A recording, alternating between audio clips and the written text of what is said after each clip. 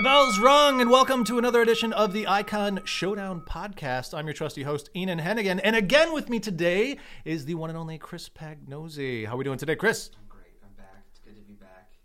Outstanding. That's good to hear. And I just want to remind people that Chris is also a prolific podcaster, and you can check out his podcast, Monster Pulse, as well as Set in Horror. Correct. Both appropriately context for what we're talking about today. Since we're still in October, we are dealing with mainstream horror and determining which should be the most iconic of a given year. Today's year is 1990. Our showdown is Nightbreed. Clive Barker's Nightbreed versus Rob Reiner's Misery.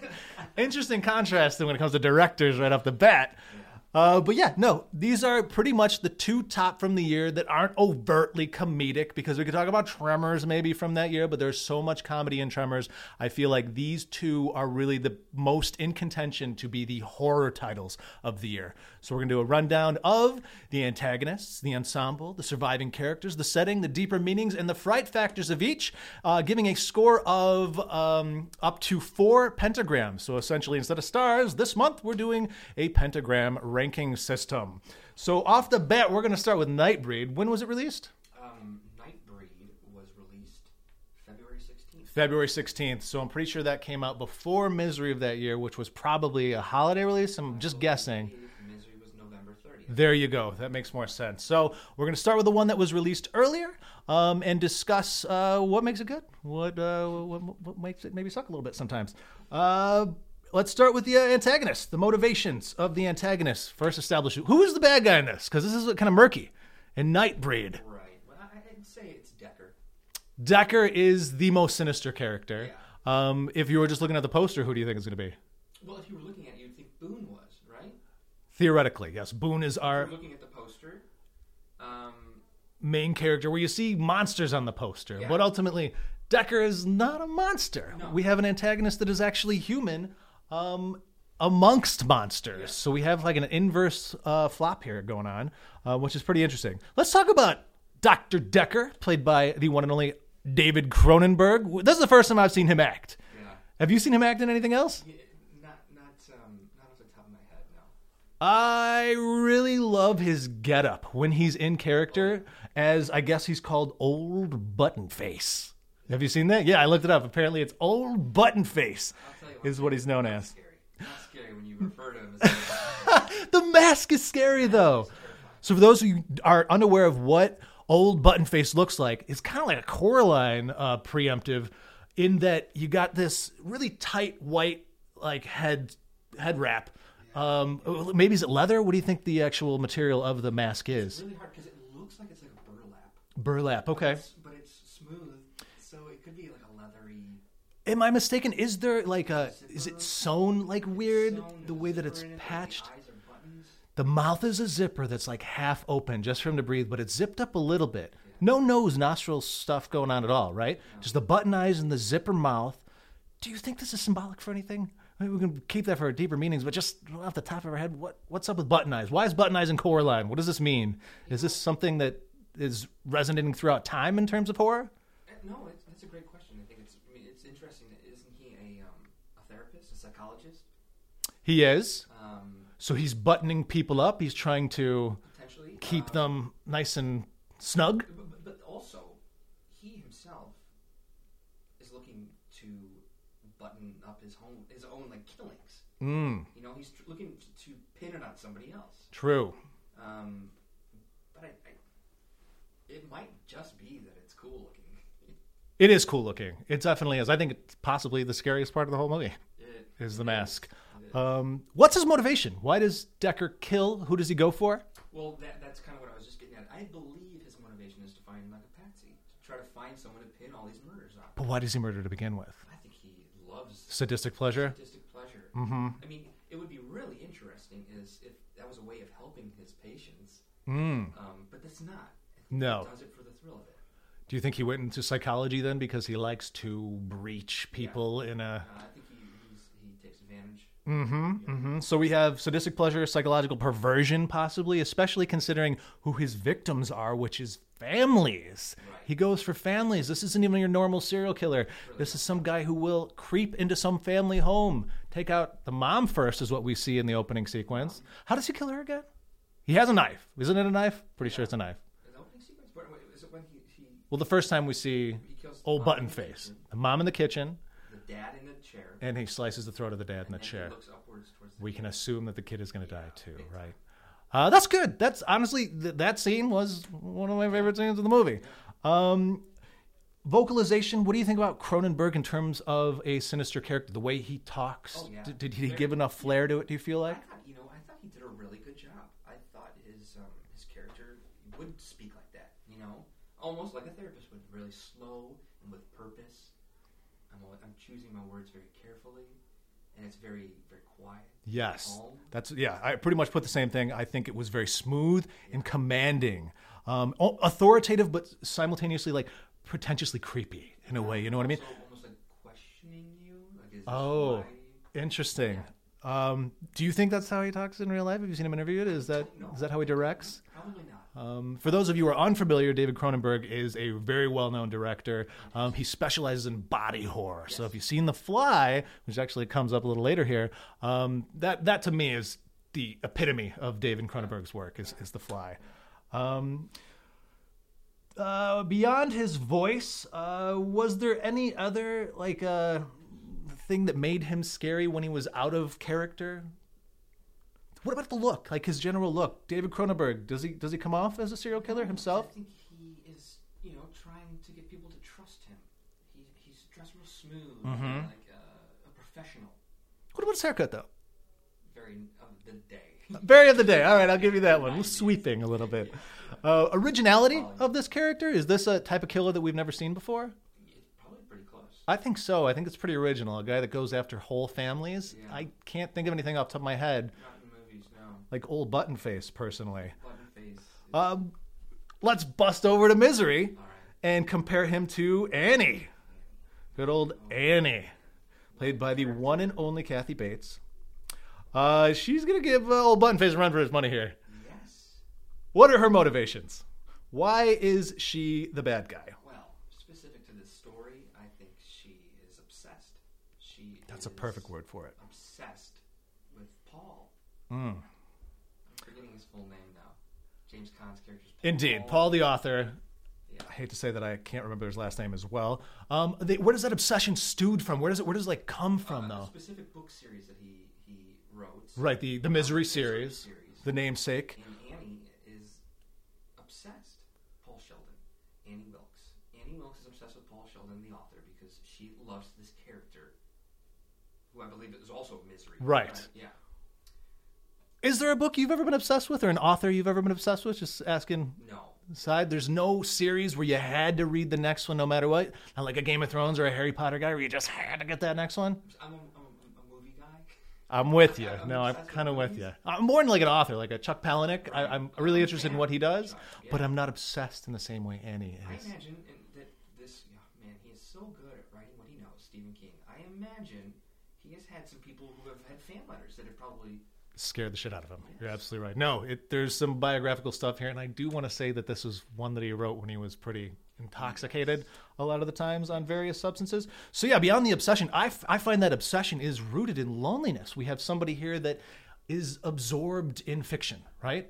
I think she has depression. I think we know that she has suicidal tendencies. We know that she's depressed. She even says the rain makes her feel.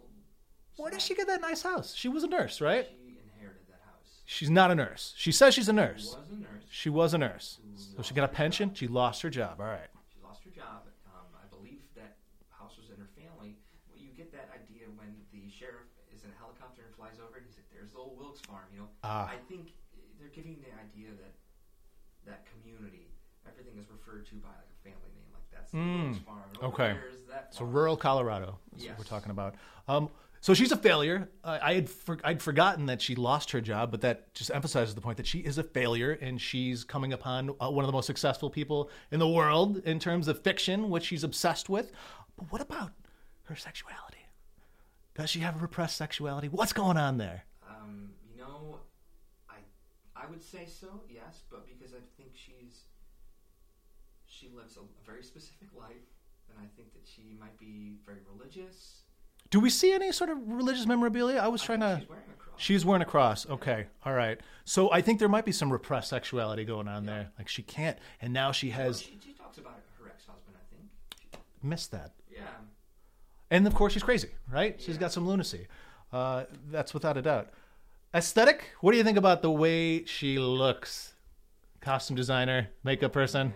Yeah, she's very plain. Yes. But conservatively dressed. Mm-hmm. Completely covered at all times. Right. They look like thick layers, materials too. Sweaters, cardigans. Mm-hmm. It's very like purposeful, you know.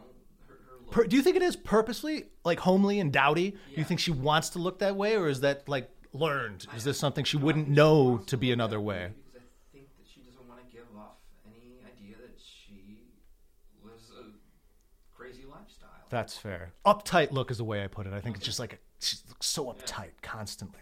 What about her voice? Oh man, well it varies. It But does when you're vary. catching her, like in her good mood, it's very pleasant. She doesn't curse. Not at all. She says some very funny curse words that she has created, I would imagine. I think what Bates has done with this character is the perfect example of how to be passive aggressive, even when you're sounding nice, even when you're sounding evil. You know what I mean? When she's shouting, there's also still like a passivity there that like boils down to what we're seeing versus what we're hearing. I think the way you put it is the flux, right? The flux within her voice has a keen precision depending on her mental state at any given time. And I really find that like it's super passive aggressive, but her screams are blood curdling. Like, Yes, but also to add what you're saying, I think her voice is also supposed to be very like caring and nurturing. right. The whole nurse side of her, to make a patient feel at ease. Indeed. And she's even Trustful. trustful is a great way to put it, because when she's telling him, oh yeah, by the way, there's gonna be a murder-suicide thing here happening. Yeah. She's so sweet about it. Yeah. She's so sweet. Yeah. It's like a beautiful little kind whisper. We're both gonna die. Originality. Do you think this is an original character? Yeah, I would say so. Have you seen her anywhere else? No, What's she rooted in? Archetypally?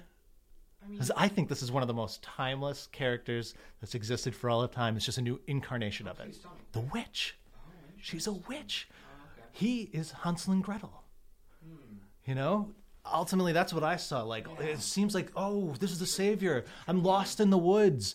And here we have this nice, kindly old lady with the home that brings me respite. But ultimately, she's going to eat me alive. No, that's I think she's a witch. I totally saw her as a witch throughout it. And Paul as Hansel and Gretel, dragged into his own demise. Let's go talk about the ensemble then of Nightbreed. okay. Yeah, We got a lot of characters. yeah. A lot. These are the opposite. That is the opposite of And I would misery say here. this because of the mythology, these characters have names that were very hard to remember. Yes. So I couldn't tell you. This Right. From Boone. I don't think it's Yeah. necessary. Boone and Laurie, we got to know about, and Decker. I do think the head cop, which is the main cop, is pretty significant. We can talk more about that in deeper meanings, what he's representative of. But do you think that there were interesting dynamics between any of the characters? Did you care about what was going on between anyone? No, I didn't, and I'll tell you why. Because I was so confused as to why Boone really wanted to go to Midian that bad. Like, well, here, I mean, he was haunted by these dreams, Right. but they were nightmares. Right. Why was he? I mean, I understand being obsessed over something. Yeah. But why was he trying to find it? Why did he want to live there? We can maybe talk about that when we're talking about his determination to survive. Sure. Maybe he wants to die. I feel like they spend so much time on trying to sell us their romance between Laurie and Aaron. Yeah, I Do you didn't care for buy it? But they spend a lot of time like Setting it up. with the TNA and just Clive Barker loves that. In his writing, Okay. he loves to put like the romance into it. He's almost writes like really dark romance. yeah. No, I do think that at the heart of it, it is a love story Yeah. more than a horror in a lot of ways. In terms of secondary characters in the ensemble, I feel like two stood out to me, and maybe third to a lesser degree. I really liked Hugh Ross's Narcissi, who was the guy who pretty much cuts off his own face, who gives Aaron the means to get to Midian. And then, of course, you think he's done for good, but Those he comes crazy back. thumb knife things That's right. that you put on to like cut off his own face. At first, I mean, he comes off super mad out of his mind. Yeah. But then he's the comedic relief once he's a Nightbreed. It's like becoming a Nightbreed for him brought him that sanity, Right, which yeah, I think. absolutely. I think you're supposed to feel that. You're supposed to feel that he is finally where he belongs. He has peace. He is his true self. Yeah. And what's funny is that is the most gruesome scene. Is there a more gruesome scene than cutting off his own face? No. And then it looks pretty nasty after the fact as well. And I think it's memorable because of the choices the actor makes. They're not usual. He stands out, and he's not like I haven't seen him before, right? No. He's not necessarily a good-looking guy, right? No. He's Once you learn who he is, he's very creepy. Yes, yeah. No, I got to give it to him. I thought Narcissi, which is interesting in terms of his name, right? Cutting off your face. We got a Narcissus illusion here. He's the opposite of thinking himself beautiful by cutting off his own face, right? So we're drawing on some classic illusions. The other character that I actually liked, even though she didn't have a lot of time, was the friend she meets at the bar on her way to Median. When Laurie is trying to find the spot where Aaron is killed by the cops, Fun bar scene. framed by Decker. Yeah. She meets I guess her name is Deborah. No, Deborah Weston plays Cheryl Ann. The character's name is Cheryl Ann. But there was something so endearing about her. I'm not sure what it was. Familiar or likable. Yeah. For me, I cared the most about her out of all the characters, maybe the ones that perish, right? I've found her death sadder than anyone else's death, personally. Acting abilities across the board. What are we talking about in terms of this ensemble? You know, I will say their commitment to these really crazy characters was pretty great, except for the exception of a few characters. Like when we find out this other cop who's basically like this insane, almost Nazi. Yep. I did not find his acting up to par with the rest of the actors. Over the top, super hammy. He was like in a different movie than everyone else was in. But yeah, given all the makeup, yes. it's not easy to act when you're just like slapped with. But also, Laurie's character, I didn't feel like she was a strong actor. No, neither do I. I don't at all, actually. I didn't find her fun to watch. I didn't care what was going to go down. And the funniest part was that David Cronenberg was a better actor than a lot of these people who... Yes, I think he was probably the strongest actor of the lot. I don't necessarily know if that's because he was acting, though. You know what I mean? Sure. And plus, I certainly had preconceptions of David Cronenberg, associate him with creepiness as it is. So I agree he was the standout in terms of performances. I just wonder if he actually was creating a character or if he was doing David Cronenberg. I don't know. That's a great point. We don't know. What about the diversity of this film? Mostly white.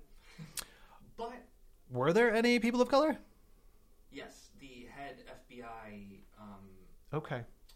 Oh, that's right. agent who was working with Decker. With Decker, when he says, he's got a gun, right. he's the one that responds. That's right. Like, he was reaching in his pocket. I'm like, why isn't he under arrest? Yes. Okay, well, that's good. He's actually a good character, Yeah. put in a good light. And does he pop up at the end, though? Is he in the final battle? I kind of don't remember him in the final battle. Well, he doesn't make it. Decker takes out a knife and... Oh, that's a great kill. You're absolutely right. Take a look. There's something in here you have to see.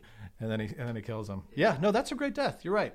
So we do got at least a little representation, not as much as we want, considering how many characters there were in terms of gender issues. What do you think? Is there, like we talked about, we don't like Laurie. Are the women empowered in this in a way that we want? I feel like there's only one woman that's given any sort of like power, and that is the shape-shifting Catherine Chevalier as Rachel. Well, there are. She's the one who has the needles that shoot out. Oh, she's also good too. Yeah, she's. Because the other character at times felt very helpless. The one that couldn't go out into the sunlight. Correct. Yeah. Yes, that's true. But she's the only. Well, no, you're right. The spiny girl does take out some dudes. Mm-hmm. She's probably the most empowered of all of them then, because sadly, Rachel, the motherly figure, has to use her sexuality to take down a dude. Yeah. Right? So that's a little problematic. Power is seduction. Yeah. But I felt like she was one of the more entertaining to watch. Agreed. For multiple reasons. Okay, let's talk about the final figures within... Oh, no, I'm sorry. We got to go to the Ensemble of Misery. Such a small one. Ensemble of Misery was fantastic. How many do we have? Well, you've got Annie hand, Paul, you've got the publicist in New York. Is it a publicist or an agent? Was it his publicist? Great question. Okay. It's inconsequential. And you have the sheriff and his wife. Right. Anyone else? That's it. That might be it. I think that's it. And of course, the waitress at the end that he mistakes for Right. Annie's reincarnation. Yeah. Not a bad one in the mix, right? Right. Everyone's good, even in these small roles like the wife of the sheriff.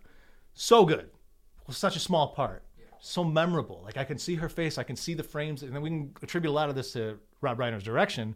Yes. But I can see a lot of those frames in my head. And granted, I'll say I've seen Misery a lot more than I've seen Nightbreed. Sure. Misery's cast feels like a really well theater ensemble. What was your first introduction to James Caan? Godfather. I think I might have seen Misery before Godfather, if I'm honest with you. Yeah, no, I thought everyone was great, and I do feel like wasn't she nominated for Best Actress that year? I think she probably won. She should win. That was great. All right, let's talk about then those final figures in Nightbreed. What were their means of escape? How did they get out of it? To fight. They were fighting their way out of Midian, or trying to defend Midian. Indeed. Does Laurie fight much at all? I'm trying to remember if she actually kicked any ass. No, if anything, she ends up saving that child again. Oh, okay. But most importantly, the monsters defeat the humans. Yes. So we have an inverse again. And Aaron is deemed the savior and foreseen by the prophecies. This is one thing I think Nightbreed does really well, is create like a mise-en-scène. You have such awesome ambience, and even the opening credit scene where you see the prophecy, like it's caveman shit scrawled on the walls, right. And then it gets the payoff that I felt was decent. I thought it was great. It's like you are a Jesus Christ figure of these monsters in a lot of ways.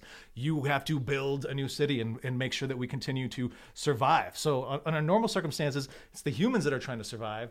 But then you have here the monsters who are just like misunderstood. Granted, you got the guy who's just like, meat, I need to bite into your shoulder. Yeah. But he was part of the prophecy. He didn't have any choice. That was all predetermined. And then, of course, in terms of the surviving characters, we know that Decker does not survive.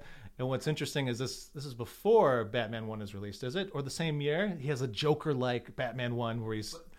Am I wrong? No, you're right. Where he like falls off the cliff or is tossed off the cliff. Not only that, Danny Elfman did the entire score of this film. That is a highlight. Yeah, and at times you're feeling like you're watching like a Tim Burton movie just because of Danny. That's Elfman's, true.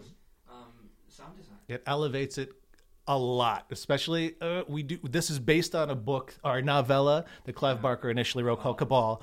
But when we're talking about these top two surviving characters, I don't think I cared about either one of them.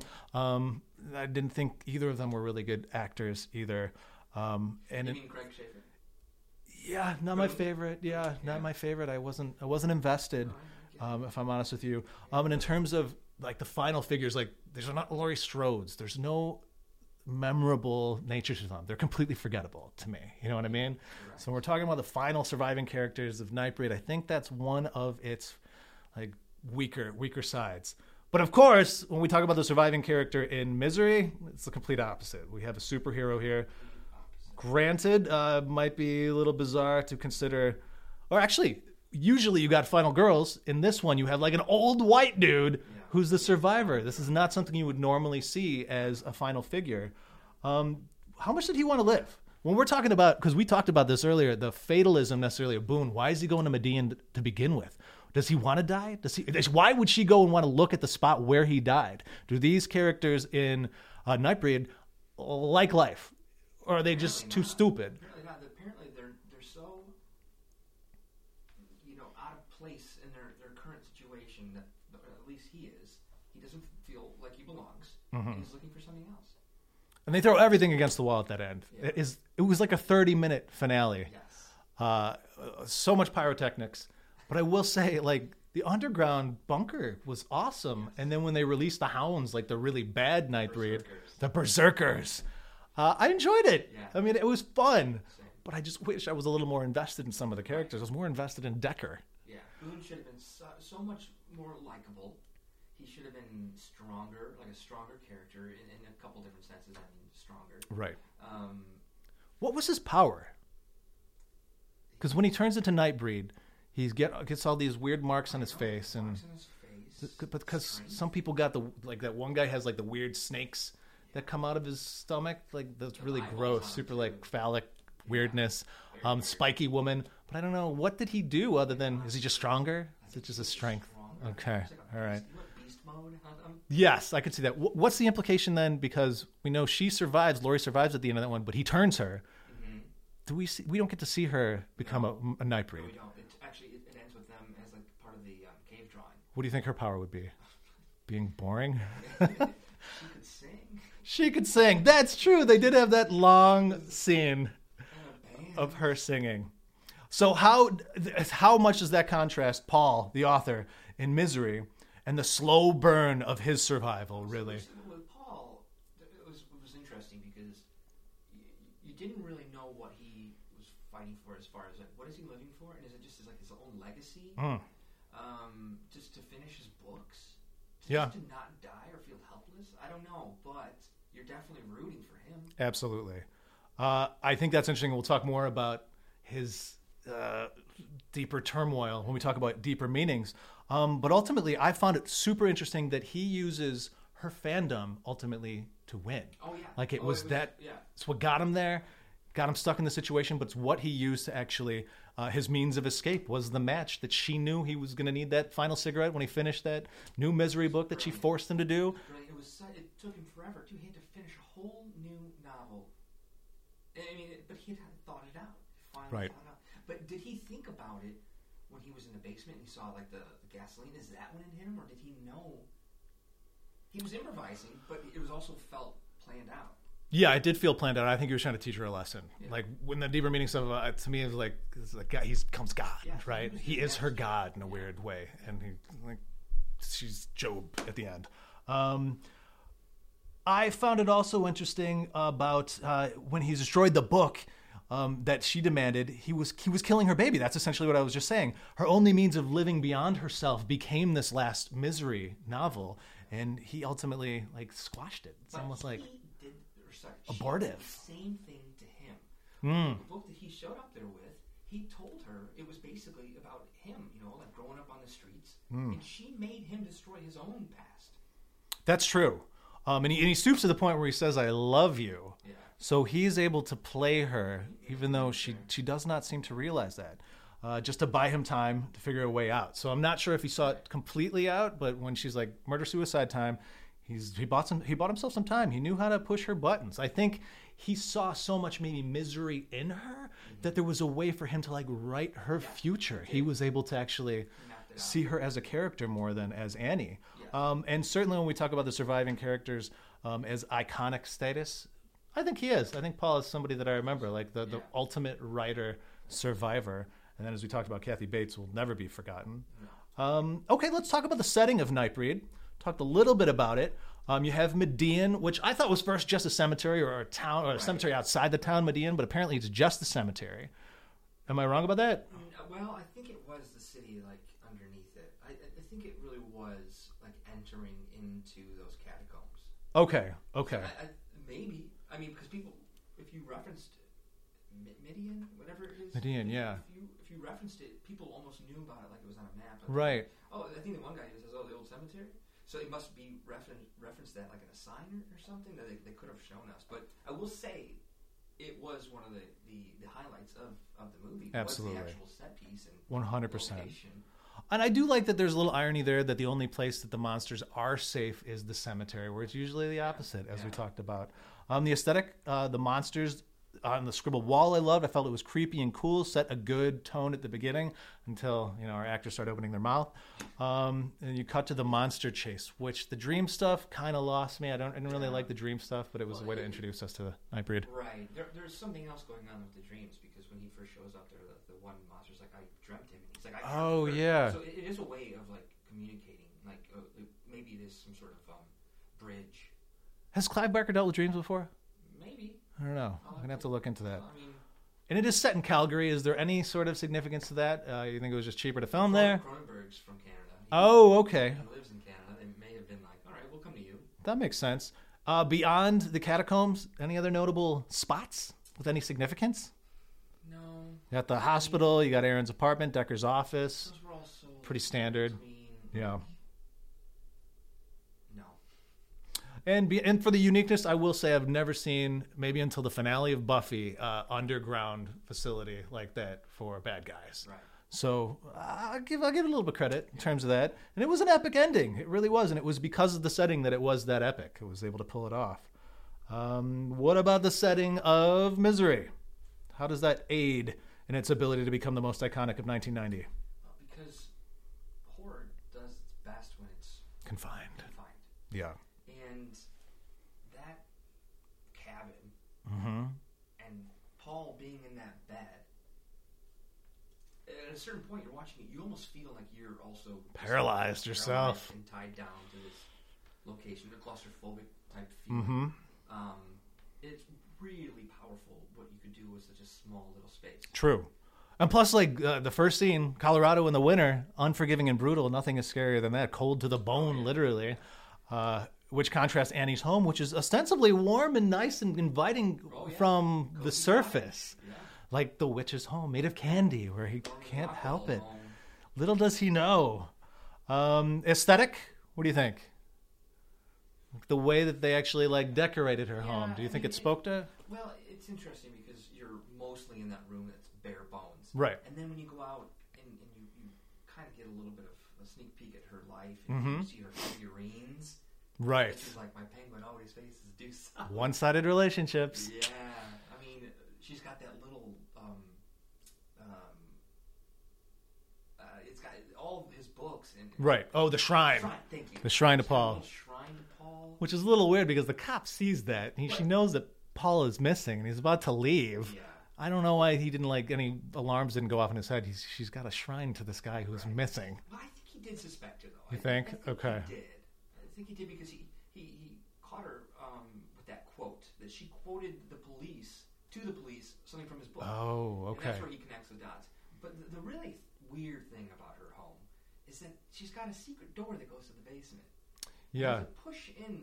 I didn't notice that. I didn't realize it was a secret. Oh, wow. Okay. So the weird thing to me as a viewer is that she's either been planning this thing or for she's a long done it time, before. Or she's done it before. Because everything that he finds out about her in her scrapbook is about the terrible things that she was doing in the hospital. Yeah. She worked in a baby ward. Oh. And the baby started dying. So that's sort of what you find out about her. But she has a hidden door to her basement. But her basement's got really normal things. So I don't know if there was a point in history where that's interesting. Decided to the old Wilkes place. Maybe she comes from a family of psychopaths. Maybe some shit was going on there prior. Side note, we're gonna this upcoming season of Castle Rock is gonna explore that.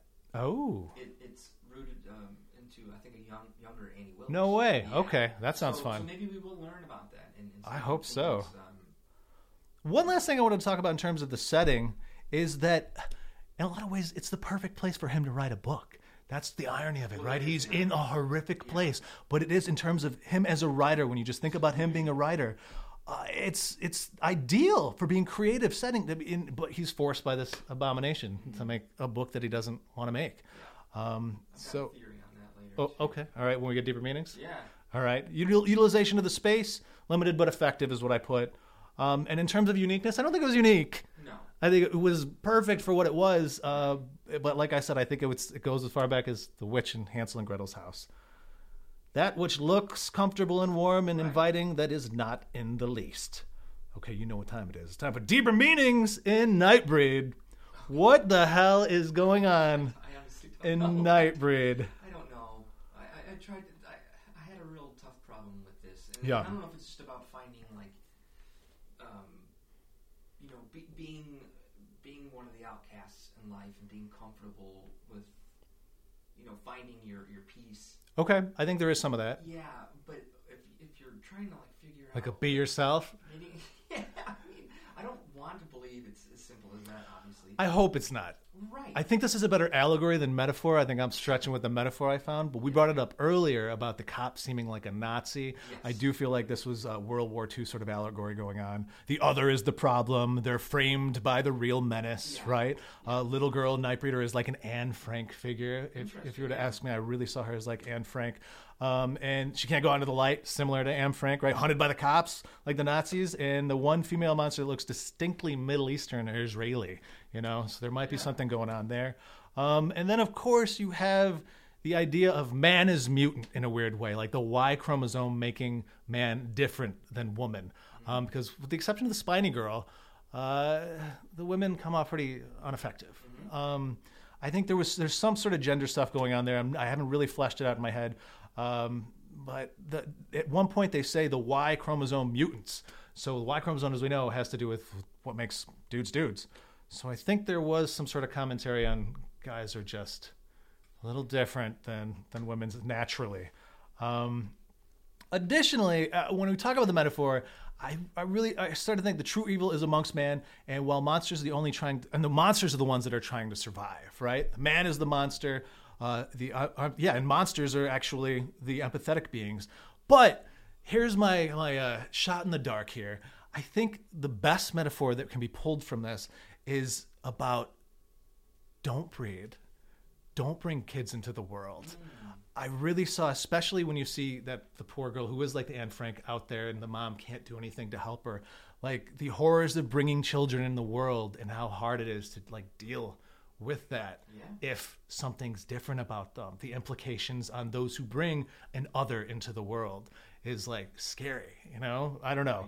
I think there's something going. The liability and pressure are the real horrors of those who breed, because specifically Decker goes after families. I think there's some significance to the fact that he kills families. He hates breeders, right? There's something going on there. And of course it sort of ends like an Antichrist parable. It ends a lot like the couple reminds me of Buffy and Angel a lot throughout. But of course, as noted before, he is kind of like an anti-Jesus Christ figure at the end.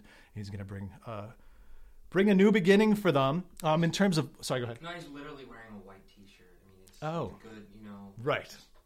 He's very obviously the quote-unquote good guy, but I think it was almost like a clean thing. Although they do taint it with blood.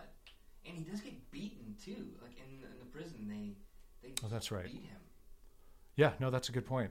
Yes, so the martyrdom is there. Exactly. You're absolutely right. In terms of what was going on in 1999, you have the Western Alliance ends the Cold War. So that's 1990 is what we're talking about. Right. 1990. The Western Alliance ends Cold War and proposes joint action with Soviet Union and Eastern Europe. So you have this idea of these two larger factions finally like coming together. Clive is probably suggesting we can all get along here. It's not impossible. And then of course Iraqi troops invade Kuwait that year. And the way that invasion at the end happens, they're essentially going into their territory. The cemetery is theirs, but this is our land now, right? There might be something going on there. Then there's a couple other little tidbits. The Hubble Space Telescope is launched that year, and interestingly, kind of connects to my whole "don't breed" metaphor. Is the FDA approves use of surgically implanted contraceptives, Norplant, for the first time that year. So there's some interesting stuff going on potentially. And I didn't do any research on the actual story cabal that Clive Barker, but I'd be curious to know when he wrote that. Oh yeah, in what year. That's a good point. Yeah. That's very interesting to think about too. What were the implications in the year that was actually written? Right. Same could be said for Misery too, though. Yeah. We could talk about it because Misery was initially a book as well. Lasting impact for you? Was there anything that you felt like deeper meaning wise is going to stick around? No, because I feel like you nailed it with the whole like it was a very biblical ending. Yeah, true. It didn't necessarily scream sequel either. No, trying to continue it. It was sort of left to your own. I mean, you could see him build the new world, I guess, but I don't care. I guess I don't care at that point. I was good with they wore me out with that final sequence. I didn't really see a lot of lasting impacts, but I did see a couple of homages, as we talked about before. Cronenberg did do The Fly. There is a scene where we have Aaron looking at himself after he's turned into the Nightbreed, seeing himself as the Nightbreed for the first time, saying, "What have I become?" Certainly cliche, but you see that in The Fly. And then I do feel like there was an homage to Freddy getting burned by the flamethrower in there. I don't know. There's a moment where as a character or one of the cops gets burned by a flamethrower. I don't know. I just had flashes of, is he paying respects to what else is going on at the time in terms of horror? And then as noted, I certainly see a lot of connection to what Buffy does, making us sympathize and empathize with these monsters in a way. Oh, yeah. A lot of other things don't. I definitely love it from that angle. In terms of deeper meaning and Misery, I think you really started to hit it on the head when we talk about the writer himself. What did you put down for Deeper Meanings in Misery?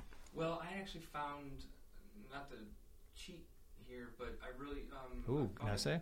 Quote. What's that? Oh, sorry, go ahead. I thought you read an essay or something. Oh, no. This was a quote that Stephen King, I didn't, basically Stephen King was saying that Annie was a metaphor for drug addiction. Oh, okay. This is during his cocaine days, right? So Stephen King said that the drugs were his number one fan. Wow. And he never wanted him to leave. No kidding. So, I mean, it's when you start to look at it, Annie was there to take care of him, and she came off really nice and welcoming. Like there's like the good side of drugs, and right? Feel good, but then on a dime, it can swiftly change, and she can lose it, and it's. Yeah, no, that's really an interesting angle. I mean, it makes sense if he said it, then that's what it is. Abuse and addiction and obsession. And drug abuse also has to do with mental illness, too, because I put down undiagnosed mental illness and the impact that has on other people, and the resentment that can cause in others as well. So that's interesting that you do bring up that he was talking about what was going on with his brain chemistry at the time. Right. Otherwise, my just before I even looked that up, to me, this was about obsession and how overall becoming a star can be terrifying. Right. They treat you differently, and they can be deranged. Yes. I thought that maybe Stephen King was trying to talk about how dangerous it can be to the loss of yourself, your yeah. innocence. Yeah, I see that. I'm obsessed kind of more with Paul in terms of the metaphor than her, especially hearing that now. I think I'm glad I went in a different direction with it.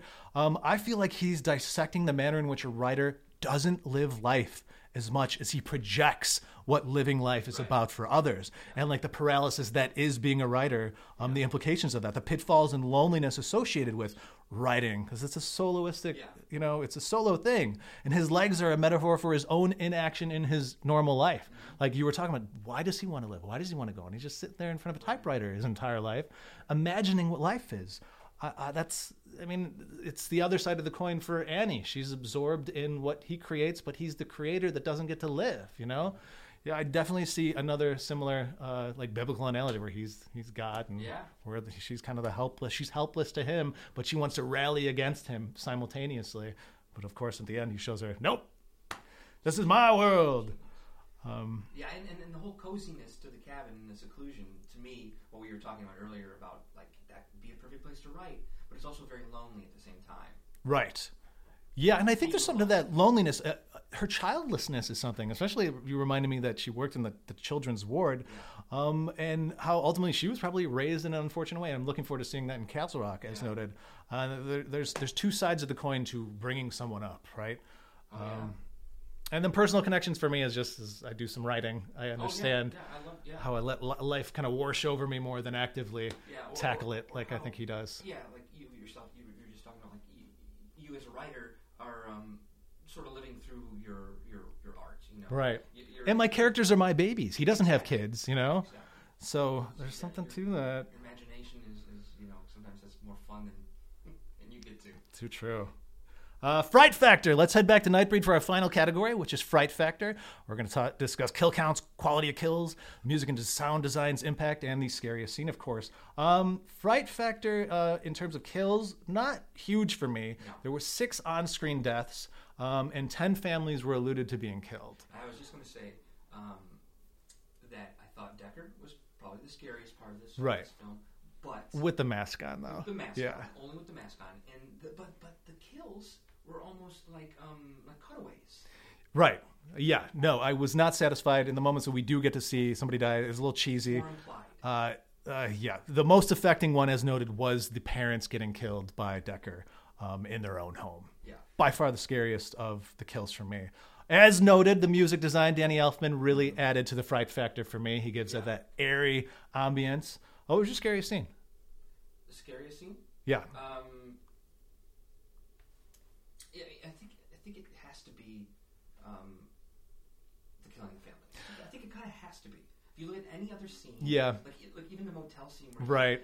That's the runner-up. It was fun, but even that, it's like there's something more terrifying about him being in someone else's home.